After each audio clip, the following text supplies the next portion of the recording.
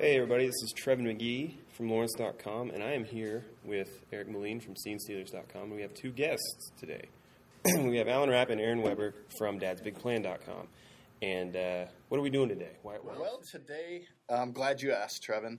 Today we're going to look at the summer of 2011. We're going to go through from May to August. We're going to tell you what we're excited about. We're going to tell you what we're not excited about. And we will probably talk about at least one film that could signal the end of cinema as we know it. All right. Well, let's get started. We're not going to talk about April because April's not summer. We're talking about May. And the first big movie we have for May is on the 6th, and it is Thor. There's at least one person in this room who's really excited about that. It is Thor. Yes, I have to admit, I've been cautiously optimistic up till now. It's a good, decent cast. You know, the lead, Helmsworth, a little kind of an unknown quantity, but it's Thor. It looks to be big, dumb, fun, and so far the trailer delivers it. So I'm going to go with it cautiously. Yeah, this might actually be pretty good. This is Aaron from Dad's Big Plan talking, by the way. This is Eric from Scene Stealers. As you know, if you listen to this podcast and you've heard my annoying voice, the thing that made me excited about Thor was the fact that it was going to be directed by Kenneth Branagh. Mm-hmm. He's done Henry V, he's done Hamlet, and unfortunately he's also done Frankenstein, which is the movie where he's all buff and has a sweet perm mullet, and he's trying to deal with Robert De Niro as the monster. And I think Branagh's proven that he is not a quality director all the time. He's just not consistent. Yeah. So I'm hoping that Thor is going to be a good character-driven kind of movie about this guy who's dropped into the modern... I mean, I don't know that much about the comic, but... the premise for the movie is that he comes from, Asgard and is dropped into the common world. And it could go either way. I mean, Anthony Hopkins is in here in his usual, medieval philosopher role from any number of movies, And let's be fair. Anthony Hopkins will film a birthday greeting for the right paycheck. It's true. It's true. So, and you know what? He'll have fun doing it. He was the only fun thing to watch in The Wolfman. And even though I hated Alexander, it was a hoot watching him cheese it up. So... I don't know. I hope the movie delivers and we don't have to look for Anthony Hopkins for unintentional. Yeah, there's not a lot of studio support that gives me confidence right now. I know that they retrofitted it with 3D, which is always a shaky sign because that's a way they try to hedge their bets to make their money back in case the movie underperforms. You delay it a few weeks or for a little while. You retrofit it in 3D, and then you can charge $12 or $15 a ticket and make back more just in case. So I'm a little nervous about that. My biggest concern is with Hemsworth himself. The more I see for this movie, the more it looks like Flash Gordon to me. Which, if it's that good, if it's that fun, that's fine. But it looks like a really good supporting cast and a main actor who can't really carry his own. But if it's a campy train wreck like Flash Gordon, 20 years from now, we're going to be going, "Oh my God, that movie was awesome." Hot hail. Yeah. Hot hailstorm. Burning hail. All right. Well, let's move on from Thor. That's the one big one we have for the 6th. We're going to go to the 13th, and we have two for this. We have Bridesmaids and Priest 3D. This might be where I take my vacation. No, I'll tell you what. I am going spend it in the theater. I'm going to mount a defense for one of these movies. I think Bridesmaids. For Priest 3D? No. Bridesmaids looks like it could be really good. It's directed by Paul Feig, who was half of the team, the half that nobody ever talks about, that brought us Freaks and Geeks. Mm-hmm. It was written by Kristen Wiig, right? So she actually wrote this movie. She's had it in development for a really, really long time. It stars a ton of great people. John Hamm, Maya Rudolph, Ellie Kemper from The Office, Rose Byrne. And it's one of those movies where it's a high-concept film. It's just really easy, right? This chick's planning a wedding, and there's a bunch of bridesmaids in it. So maybe it's like a rated-R comedy from the female perspective or whatever. But the buzz coming out of South by Southwest, huge on this movie. Yeah. And I know Feig's great. It was big on Hamlet, too, though, so I don't really take a lot of South There are at least two people in this room that really like Hamlet, too. Hey, I'm not knocking him. I'm just saying I take Film Fest buzz at, a grain of salt because you get movies like Hamlet, too. Greensburg got great buzz at South by. Yeah. Put it that way. To me, I look at this and I think, okay, this is probably going to be this year's, Whip It. Like that level of... What? You don't think it's going to go anywhere? Whip It kind of flopped. Like, people dug it, the 10 people that saw it. It was a really, solid movie. Okay, but let's be honest. Female-driven comedies are a hard sell. I'm going to say that this is going to do for Kristen Wiig what Superbad did for Michael Cera. I'm going that far. I think this cemented his descent into mediocrity. Yeah, why don't you say 40-year-old virgin? Why don't you say Steve Carell and 40-year-old virgin? That's way more. Well, I mean, he'd already been in movies up till that point. So as we were Either talking about way, decline, either way. as we're on the concept of declining careers, Paul Bettany, Yes. Priest. What happened to this guy? I had high hopes for him. For those of you that don't know, Priest is this action adventure 3D sci-fi thing movie. We'll call it a movie, but I'm going to use air quotes. And it takes place in a religious-based future, and then vampires are involved. And there's a scene where he drives a motorcycle in the desert. That's all that I really think there is. And the worth priests are remembering. hired to fight vampires. Priests Didn't they now, already they're make like this movie? elite. Didn't They're John elite Carpenter already do soldiers. this? Yeah. Funnier. Was that the one on Mars? I forget. Yeah, that's true. So yeah. Anyway, Between this Priest and looks like Legion. a cash grab. Well, Yeah. here's the thing is it was actually directed by the same guy that did Legion. So Paul Bettany is reuniting with the director from his past sci-fi or whatever. Is he fantasy reuniting flop. or fulfilling his obligation? You wanted it. He's probably got something on him, right? I Either think he him or does. Jennifer Connelly. Look, it's either this or just wait around for the next Iron Man film. That's all you got, Paul. Oh, so week of 5/17, Pirates of the Caribbean on Stranger Tides. I have one thing to say about this. Fuck this week. No, stay out of the theaters this week. I mean, you've gotten rid of the female lead. Orlando Bloom's not in the movie. Right. You got the cute little boy, Keira Knightley's not in the movie.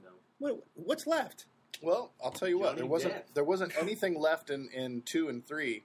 So honestly, the fact that Bloom and Knightley are gone doesn't really do anything for me. It doesn't make me think it's going to be. The only thing that makes me think this might be better is it's directed by Rob Marshall, who at least is not Gore Verbinski, right? So I don't know. I mean, well, Gore Verbinski. I mean, what has this guy done? Right? He did Pirates 1, 2, and 3. He did The Mexican. He did The Ring. He didn't do Twister. That was Twister. Jan Jan de Bont. Yeah, But he did The Vanishing, didn't he? No, or did he do the original Insomnia? All I'm saying is Gore Verbinski is out, and we know what he's going to do. He did 3 movies of it, right? He ran out of ideas after the first one, so bring Rob Marshall and see what he can do. But I'm not. You realize we are talking about a movie that's based on a Disney ride. And we're talking about the third sequel of a movie based on a Disney ride. Right. When So does Haunted there's no. Mansion get its This one's 3D, and then the only other thing, the one thing that I am slightly optimistic about it is Ian McShane as Blackbeard. I like Ian McShane. He's a great villain. And I think that if he chews scenery, it would be some fun scenery to watch get chewed. As long as he calls everybody cocksucker, it's Right. perfect. And Penelope Cruz is in it, and she's a pretty lady, just Okay. like Keira Knightley. But if it's going to be Penelope Cruz 3D, they better be naked. I mean, make me earn my $12. Because the rest of it's going to be unwatchable. Speaking of unwatchable, let's look at the next week. Oh God! I'm seeing two sequels. One of which I'm very excited The for. Hangover Part 2 and Which isn't Kung the Fu one. Panda 2. There you go. So let's hear it. Defend a Kung Fu Panda 2. Kung We Fu have a Panda, big Kung Fu Panda. I loved Kung Fu Panda. Okay, it was one of my favorite movies of that year. I put it on my top 10 list Above Wall. above Wall-E. Yes, I did. What? Get out. It is just pure entertainment from beginning to end, and although the story is pretty well finished at that point, you do have what's next for these characters, and I think there's plenty of story there. I mean, I'm fairly happy that they're making another A one. restaurant in the mall. and- Yeah, I That's can't. right. A noodle shop. So Hangover 2. Who's anyone at all any enthusiasm whatsoever? At this table, no. As far In as the the world? country is concerned, yes. Yeah. It was the number one grossing comedy ever. The original was. So I think expectations are high, and I know a lot of people are looking forward to it. I didn't really care for the first one as much. There were some moments that I thought were all right, but it just seemed really, I don't know, forced. I thought it was a fine comedy that came out in a year with not a lot of good comedies, so it kind of got. Yeah. I'm just a little shocked that you've got a trailer that's almost bereft of any jokes. Well, that could be a sign. On Yeah. the other hand, Todd Phillips, the director, right? Yeah. Due Date just came out last year, Oh. and that was a terrible, terrible movie, and it really showed his weaknesses. If he doesn't have a great setup and a cast that can carry him, he can't do anything with it. This was an ordinary road trip comedy, and even with Robert Downey Jr. and Zach. Yeah, I was going to say, don't fault the cast, because you've got Downey Jr., Right, but I'm just saying the setup was tired and old, and we've seen it a million times before. At least The Hangover had one thing going for it. Nobody ever talks about this. The best thing about The Hangover is that there was an actual mystery involved. Yes, we're laughing as they're trying to figure this out, but they were trying to find out what happened to their friend. And I've seen the preview. Right, and I've seen the preview for this movie, and it looks like they've lost him again. Yeah, it looks They've like lost the a different same guy. movie They've lost again. a different guy. Yeah. They lost his. There's a new trailer out that actually explains the plot a little bit. And Ed Helms is getting married to someone not from the first movie, and he goes out on a bachelor party with Galifianakis and Bradley Cooper, and then his fiance's brother. And then the next morning, they wake up in some flop house. There's a monkey involved. So where's Justin Bartha? Nowhere, he's not nowhere in there. Really? Yeah, He is listed. so in the they've got to credits. he's got to find his future brother-in-law. Is the whole premise for the new one. So the monkey And somehow Kim Jong is in it again. Like they figured out a way to get him back in there. Well, I mean, look at it this way. Todd Phillips is not the great comedic director that everybody thought he was after The Hangover. I'm just telling you right now. He doesn't have the chops, and he's not going to be able to pull this off. So it's up to the cast to make this funny again. And I don't know. I'm not optimistic. We'll see. So we can move on to the one that you actually are optimistic Yes, about. this is my pick for the entire summer. I'm really, really excited about The Tree of Life. It opens in limited release on the 27th, which means we'll see it in Kansas around July. Right. Or November. Yeah. November. But honestly, The Tree of Life is Brad Pitt and Sean Penn. I believe that Brad Pitt plays Sean Penn's father in the 50s, and Sean Penn plays that character all grown up in the present day. It's called The Tree of Life. I don't know anything about the plot. I've heard there may be a dinosaur or two in it, and I heard that it goes way back to the beginning of time. All I know is this is Terrence Malick. It's the guy that did The Thin Red Line, Badlands, Days of Heaven, and The New World. And if you like slow movies with a lot of beautiful poetic imagery and you like thinking about things while you're watching movies, then this will probably be for you. It is completely antithetical to the way people make movies these days, is the way that this guy works. And for that reason alone, I'm excited. In his movies, I do get lost in them, and they do envelop me. I understand other people think they're pretentious and ponderous. I think that about people like Zack Snyder when they try to do something ridiculous. I mean, this is his fifth movie since 1968. Badlands was 73. 73. Yeah, I think. Yeah. So this is his. Yeah, he's done 5 movies in 37 years. He's on the Kubrick timeline. Okay, Yeah. give him some. Kubrick was far more prolific Oh, yeah. than Malick. One of the things the reason I'm excited for Tree of Life is I'm in the same camp as Eric. I'm a huge Malick man. I think Thin Red Line is one of the most gorgeous war films ever made. And I'm glad that we're going to have one release in the middle of the summer that's that kind of antidote, where everything else is going to be hyperkinetic and hyper fast and jump cuts. I'm going to get to sit in a theater and just be enveloped in this gorgeous, slow world. And if it can connect with an audience emotionally, because let's be honest, like every movie on this list is pretty devoid of an emotional center. I can't believe you're saying that about Priest 3D. Or Kung Fu Panda 2 even. Ow. But yeah, if it can be sort of like you said, the antidote to that. Let's move on to June. The next week we get our second of 3 Marvel Comics movies of the summer, and My Marvel, baby. which one was probably the one we're all least looking forward to. Yeah, I don't know. See, I'm X-Men fanatic most of my life, and the movies are just United is what they're just consistently lowering my appreciation for the franchise. This, I'm kind of like, all right, so an X-Men reboot, great. Yeah. But we're going to use some of the same cast members that were in the films that we've seen. Or now, not is it a reboot characters. if it's called X-Men First Class? What exactly does that mean? Well, it has to be somewhat of a reboot because the official word was that Wolverine, X-Men Origins Wolverine was canon, was taking place in the same world. Right. Okay, but we already got Emma Frost as a teenager in X-Men Origins, and now we're going to see her as a young woman in January Jones in 1964. Yeah. So as opposed to 1975. Now, of all the choices about this movie, the one that I like is that they are putting it in the 60s. I think that's there are a lot of things I'm excited about. It's to explain a little bit better. X-Men First Class it's a prequel, or it takes place in the 60s. And it's about a young Charles Xavier and a young Eric, Lyncher, Magnus, whatever you want to say, Magneto, basically coming together and sort of forming the X-Men. and then the divergent paths their philosophies take them. The schism occurs. Yeah, the schism. Yeah, and they go in opposite directions. And so you get to see a lot of the characters, not a lot, a few of the characters from the other movies, the Bryan Singer, and then we won't say who the other director was. But you get to see some of those characters younger. You also get to see some characters that weren't in any of those other titles. But I'm actually really interested about it. Isn't it?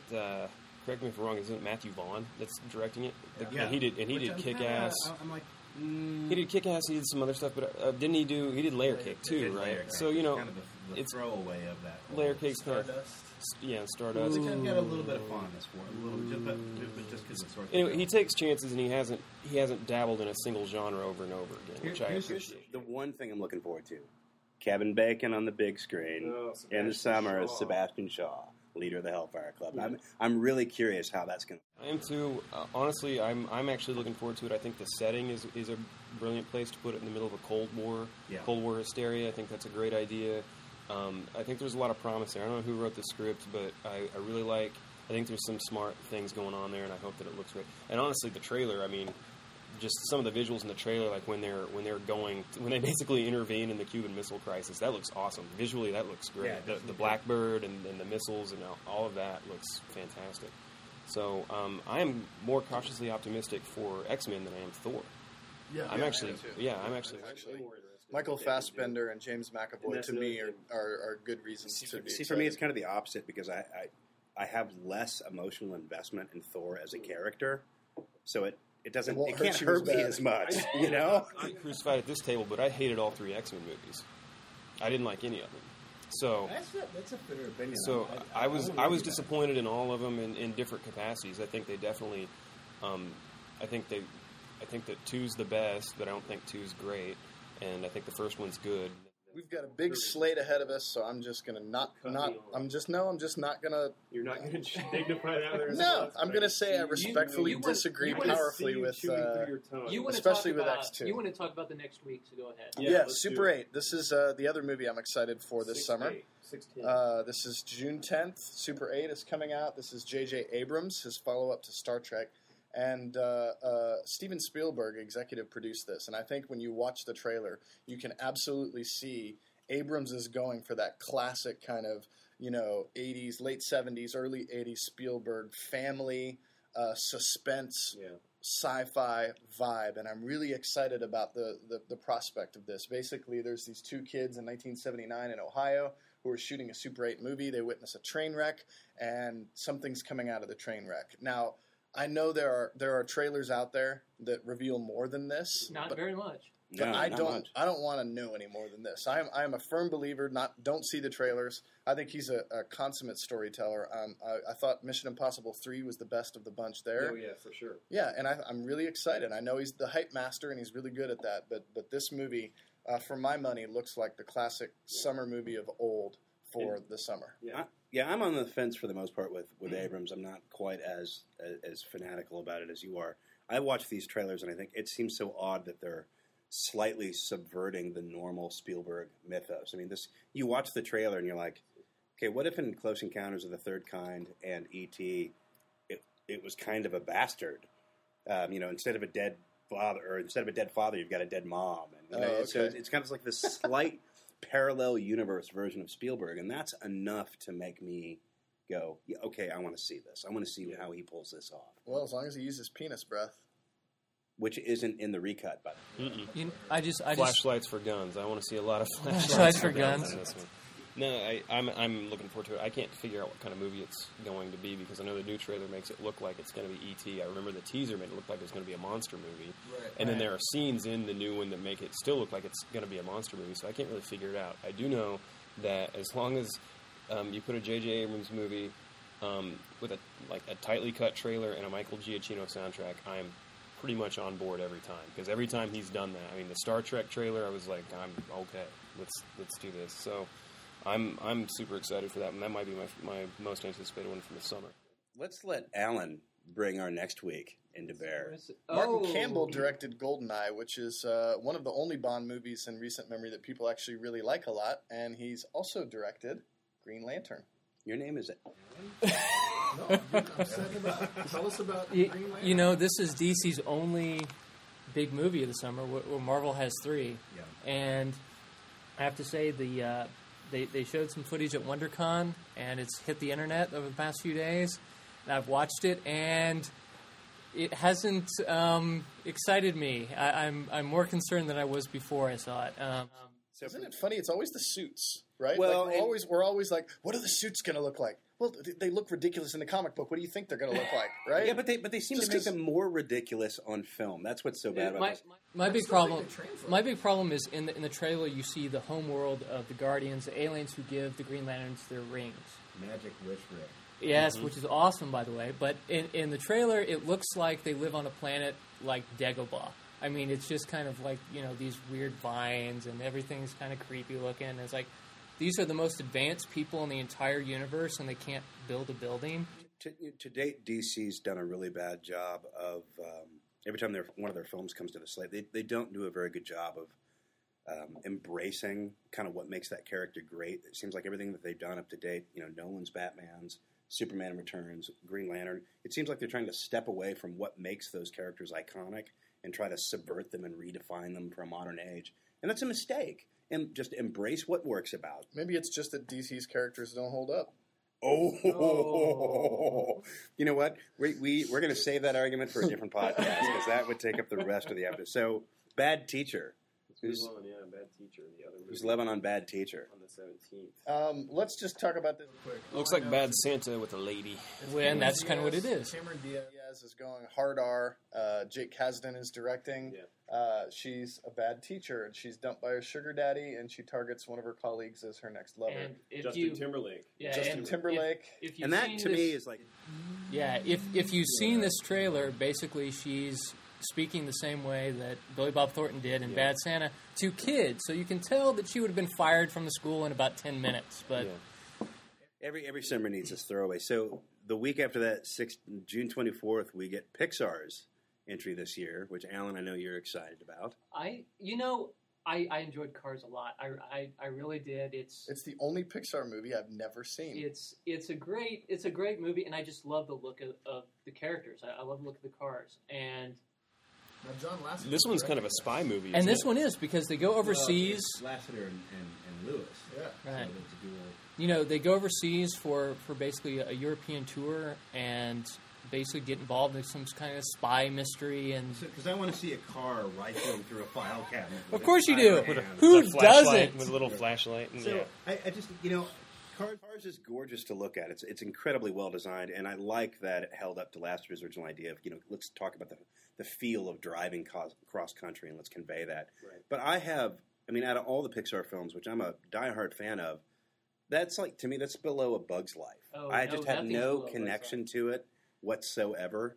But I'll give this one a chance because it's Pixar, and their worst is better than so many studios. The only thing that really concerns me about this, I'm okay that they made another one, but I thought the first movie kind of told the story that needed to be told, and it was done.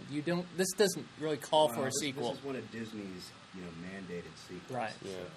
we'll see how that works. Transformers. Oh, God. Let's I move. was hoping we could skip that. 7-1. Yeah. I want to remind everyone listening that Eric Moline has given positive reviews to both of Michael Bay's Transformers movies. Which is like one step away from being the guy who furloughed Willie Horton,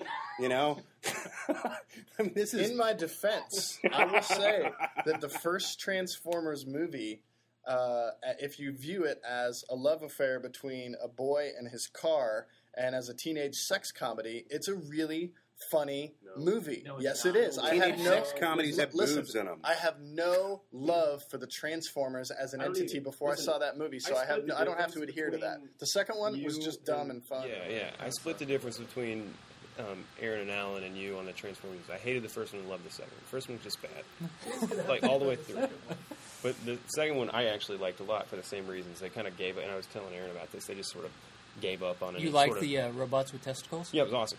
Just they gave up on any pretense of what a good movie's supposed to be, and there's like, what was the first one missing? Giant robots hitting each other. Let's just do a lot of that, and I don't care what the story. I don't care what the story is. Like, it doesn't make any sense. Let's put robot heaven in there. 22 more minutes of action sequences where you can't figure out what the hell Let's is going on. just have we'll have one Transformer that's like a little tiger, and we'll tear his tail out like it's a spine. Somebody named Shockwave is in this. What does that mean? What? Shockwave is according to the ground to the little blurb. Shockwave is going to be the villain for the new movie. Now, because they've totally reimagined almost every Transformer character so far, that doesn't really tell us much. But Shockwave, as the toy in the cartoon, was a really cool kind of futuristic gun. It was actually no. That's one of Soundwave's little cassettes. Shockwave lives on. Hey, suck it up, okay? You open this door. Yeah. Shockwave was up on Cybertron and was actually a legitimate kind of challenger for the role of the Decepticons. Right, and he was a great character. Well, great character, so to speak. But it was a great toy. I mean, it was a cool toy. It was badass. Yeah. But this one, I mean, they got rid of Megan Fox. For what it's worth. Oh, because so he's sticking to his whole thing about less robots this time.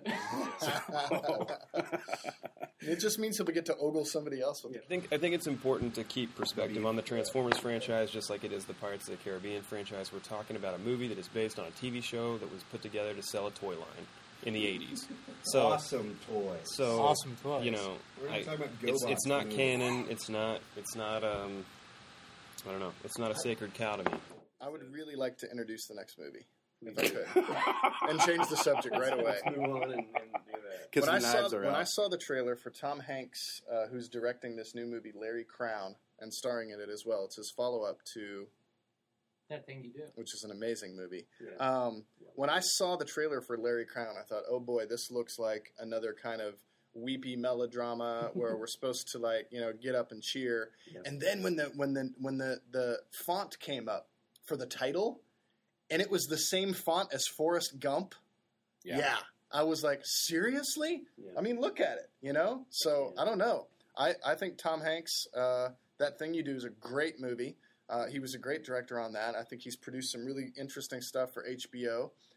But I am not excited about Larry Crown, in which he goes back to school, night school, with Julia Roberts as and teaches teacher. Julia Roberts to love. I think it looks awful. I hope they have backwards for him. I hope we get Don't Look Now level of sex scene between these two. Wouldn't that make it good? Yeah. That trailer, seriously, it needed to come with an insulin Surette. Yeah, I blacked out from the beatus from that. And it's sad because you want actors and artists of that caliber to put out consistently good work. And I kind of always want to root for Tom Hanks. I like the guy. Yeah, he's great. He's great. But I see this trailer and I go, oh, come on. It's like that, your favorite uncle, and then one day he comes over for Thanksgiving and he gets drunk and says a bunch of racist stuff. And you're like, crap, you were so cool until now. And I know that people are at home listening to this are like, are you serious? The font? Yes.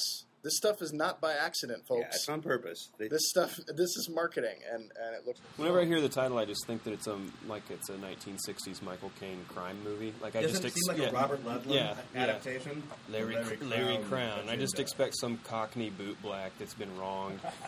I think it's time to skip forward to Harry Potter and the Deathly Hallows Part 2. We're going to skip a week to the 12th. This is coming out on the 12th. Obviously, the last one. You said some stuff before. This one's in 3D.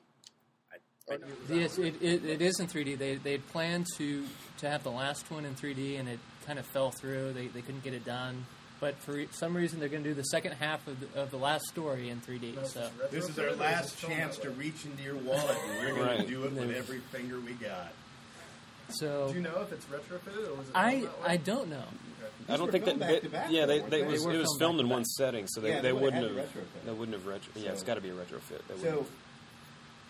And I'm still on board with the series. I've enjoyed pretty much all the movies to this point. I don't think they're all great movies, but I've enjoyed them all. So I'm happy to see kind of one big grand finale and go out. So off and on for me that I'm just ready for it to be over with. Honestly, I'm just tired of them and ready for them to be. The week after Harry Potter, the week after Harry Potter, 7/22, we get the movie that I've been waiting for. And to me, this is the summer for me. Captain America, First Avenger. I've been on the fence. I wasn't excited about the casting. This is an origin story. We've got a World War II period piece where we get to see the whole thing. Stuck with that too, and that they didn't try and make that the prologue and then set it. So X-Men is 60s and this is 40s. Yes. Wow. Isn't that cool? Maybe they'll do Fantastic Four correctly. Almost, but this is the movie this is what I've been waiting for Marvel to get to, because if we're going to talk about the Avengers as being their big tentpole for the next movie cycle, Captain America is the one that you have to get right, because he's the character who holds it all together. And we've got Joe Johnston, who, if you look at his filmography, it's uneven. And I'm the first to say that, but he gave us The Rocketeer, which to this day I will defend as one of the greatest, most well-done superhero films for keeping a tone. And keeping it light and upbeat, and deciding that, okay, we're going to do a period piece, we're going to do a superhero piece. It's not going to be gritty. It's not going to be tongue-in-cheek. We're going to take it seriously and give it a little bit of class. We're also talking about the guy who, visual director, designed Boba Fett, and the visual director for Raiders of the Lost Ark. Mm-hmm. So there's a chance that we're going to get a movie that's infused with that same sense of... when you're going back to the 80s and the 90s to talk about the good stuff that this director's done that you're in trouble. He is a visual director. I think he's only as strong as his script. I think he's got some weaknesses. I hope the script's tight. I know they brought Joss Whedon in to do some punch-up for it so that they would tie back into Avengers, so that helps a lot. I think the cast is perfect, and I think it really... I read a piece a week ago that really... It was the piece that kind of pushed me over the edge, but they put out an AP story or something with Joe Johnston as the main focus. And he said that during the making of this movie, whenever they weren't sure what to do, they would ask the question, what would Indiana Jones do? Which is great. And it's perfect. Yeah, that's what I want to hear. The teaser, I kind of went, oh, I don't know about this. But when we got the full... When we got the full trailer, I mean, it was just 100% nerd-reaction. Which was my exact opposite reaction to Thor. The teaser was like, okay, I'm kind of interested. And then the longer trailer of Thor made me, I'm not so sure. Yeah, but you have other problems. But Captain America, that's going to be my call for the that's your movie of the year. Okay. And it seems like Chris Evans might be okay. I mean, I was a little unsure with that casting, but it seems like he might be okay. I think he's going to be great. I'm actually fine. I go back and forth on him because he's got that "I'm still handsome and funny and I know it" look, right. And I want. But I think that's kind of a character that he's been sort of forced to play over and over again too. That's true. But there's one last thing I want to say about Captain America, and one of the reasons I like it so much is that the thing that we have lost with all the superhero movies is that idea of idealism and somebody who represents the best of us. Right. And I think now is a very good time to have Steve Rogers reintroduced to the public as somebody who tries to inspire us to be better. We don't want somebody who makes us dress up all in black and beat up homeless people in the street. You didn't get that from Superman Returns? Oh, no, I didn't. No, I didn't. But so I'm excited for that, and I hope they pull it off. I really have the high hopes for this one. Yeah. So now we were moving on to the 29th, the last weekend of July, and we have two adaptations. We have one that's a comic book and one that's a cartoon. Cowboys and Aliens. which looks like to me, turn off your brain, and it might just be a great popcorn movie. This is Cowboys and Aliens to me just looks like the film that justifies every 3 a.m. stoner conversation where you come up with your own movie, and know that the first time somebody saw that poster, they went, "Oh my God, dude, we could totally do that!" So, for those of you who don't know, Cowboys and Aliens is based on a comic book. It's directed by Jon Favreau, who did most recently Iron Man 2. Yeah. And actually, this is the project that kind of got him to fall out. He kind of fell out of favor with Marvel Studios over this project, and that's why they kind of shoehorned him out of the Iron Man franchise. I thought Iron Man 2 was just kind of bad. Yeah, that might have been it, but Marvel's notorious for screwing with their directors, and they definitely pulled one over on Favreau because they were shopping for a director when he still thought he had the job. Yeah, but this cast, I mean, Daniel Craig, Harrison Ford, Olivia Wilde, who's, let's face it, easy on the eyes. It's such a ridiculous cast or a ridiculous premise with a great cast that I kind of think I'm with you, Alan. Wild West meets Aliens, just like the title sounds. It's a period-style movie, except you've got hyper-advanced aliens that come to the Old West and start... I'm kind of hoping that this is like, and if I'm thinking of something to compare it to, I want this to be like Tremors. Yeah. Where it's stupid and fun, but you find yourself staying on the channel when you flip to it, and you go, oh, that was right. I know that everyone involved is really taking it seriously. Because when they showed footage at Comic-Con, got a lot of laughs or a lot of whoops and cheers. And I remember reading a story that ran after that. I mean, Harrison Ford was surprised that it got the reaction it did. Favreau was really disappointed that it got sort of the comedic reaction that it did. And so the marketing is supposed to be super serious all the way through because they intend it to be an actual serious, the grab you by the balls action movie. And the trailer I saw was definitely geared towards that. Yeah, and they're all geared toward that. And it's called Cowboys and Aliens. They have high hopes, I guess. Right. So now, and then we've got Smurfs. Yeah, you've got to come back to you've got to introduce this one. Well, I'm going to have to leave, and I think that it's perfect to leave on this note because I think that Smurfs 3D might be the best film of the summer. That's all I'm going to say. That's a little bit different from what you said prior to those mics turning on. I can't reveal what I know, but I've heard from an inside source that that this movie may be the end of cinema as we know it. So I will just leave you with that thought. Good night. Good night. Farewell. So we have Smurfs, and it's just like it sounds. It's a live action. It's a live action 3D Smurfs.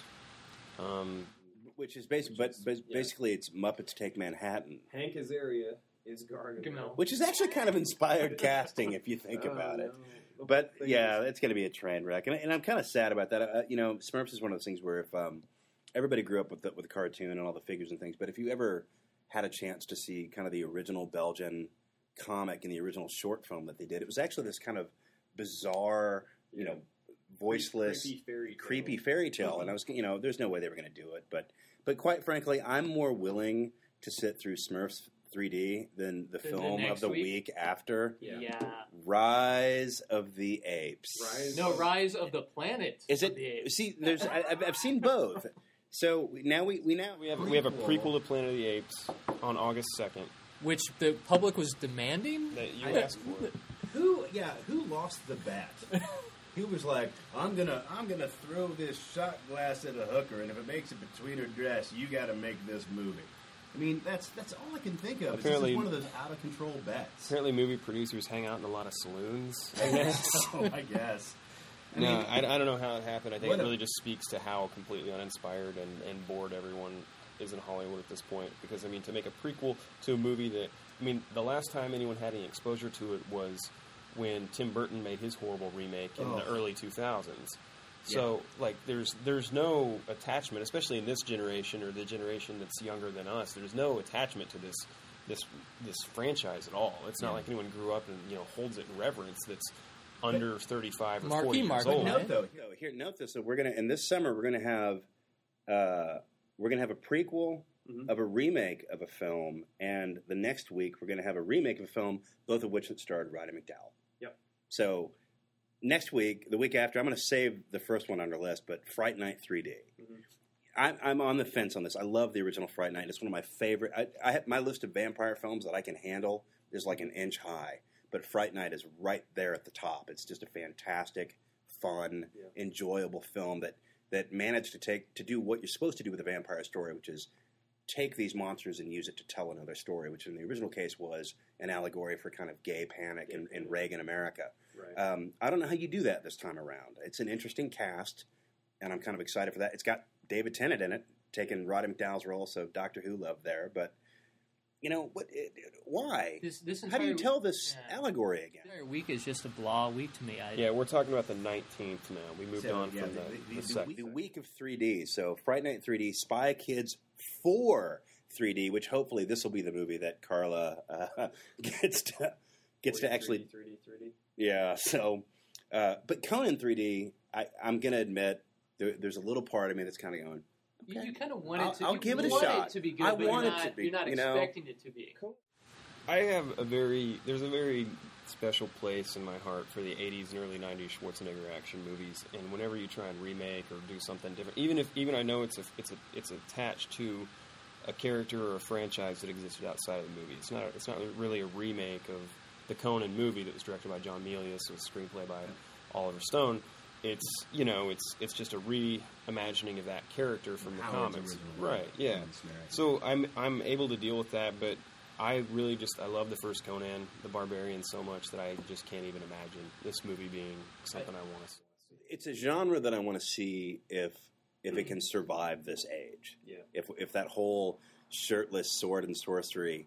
Well, what'll be interesting is if this movie's a success, does Red Sonny go back on the drawing board? It keeps getting thrown, under the bus every couple of years, but somebody keeps bringing it up. So, You know what I'm kind of curious about with this entire summer is it seems so lopsided in how it's plotted, because I mean, once you get past, in my personal opinion, once you get past Captain America, we start to kind of the train's coming back into the station. All the loops are done. There's not a lot in the month of August. I mean, but 8/26. I mean, Final Destination 5.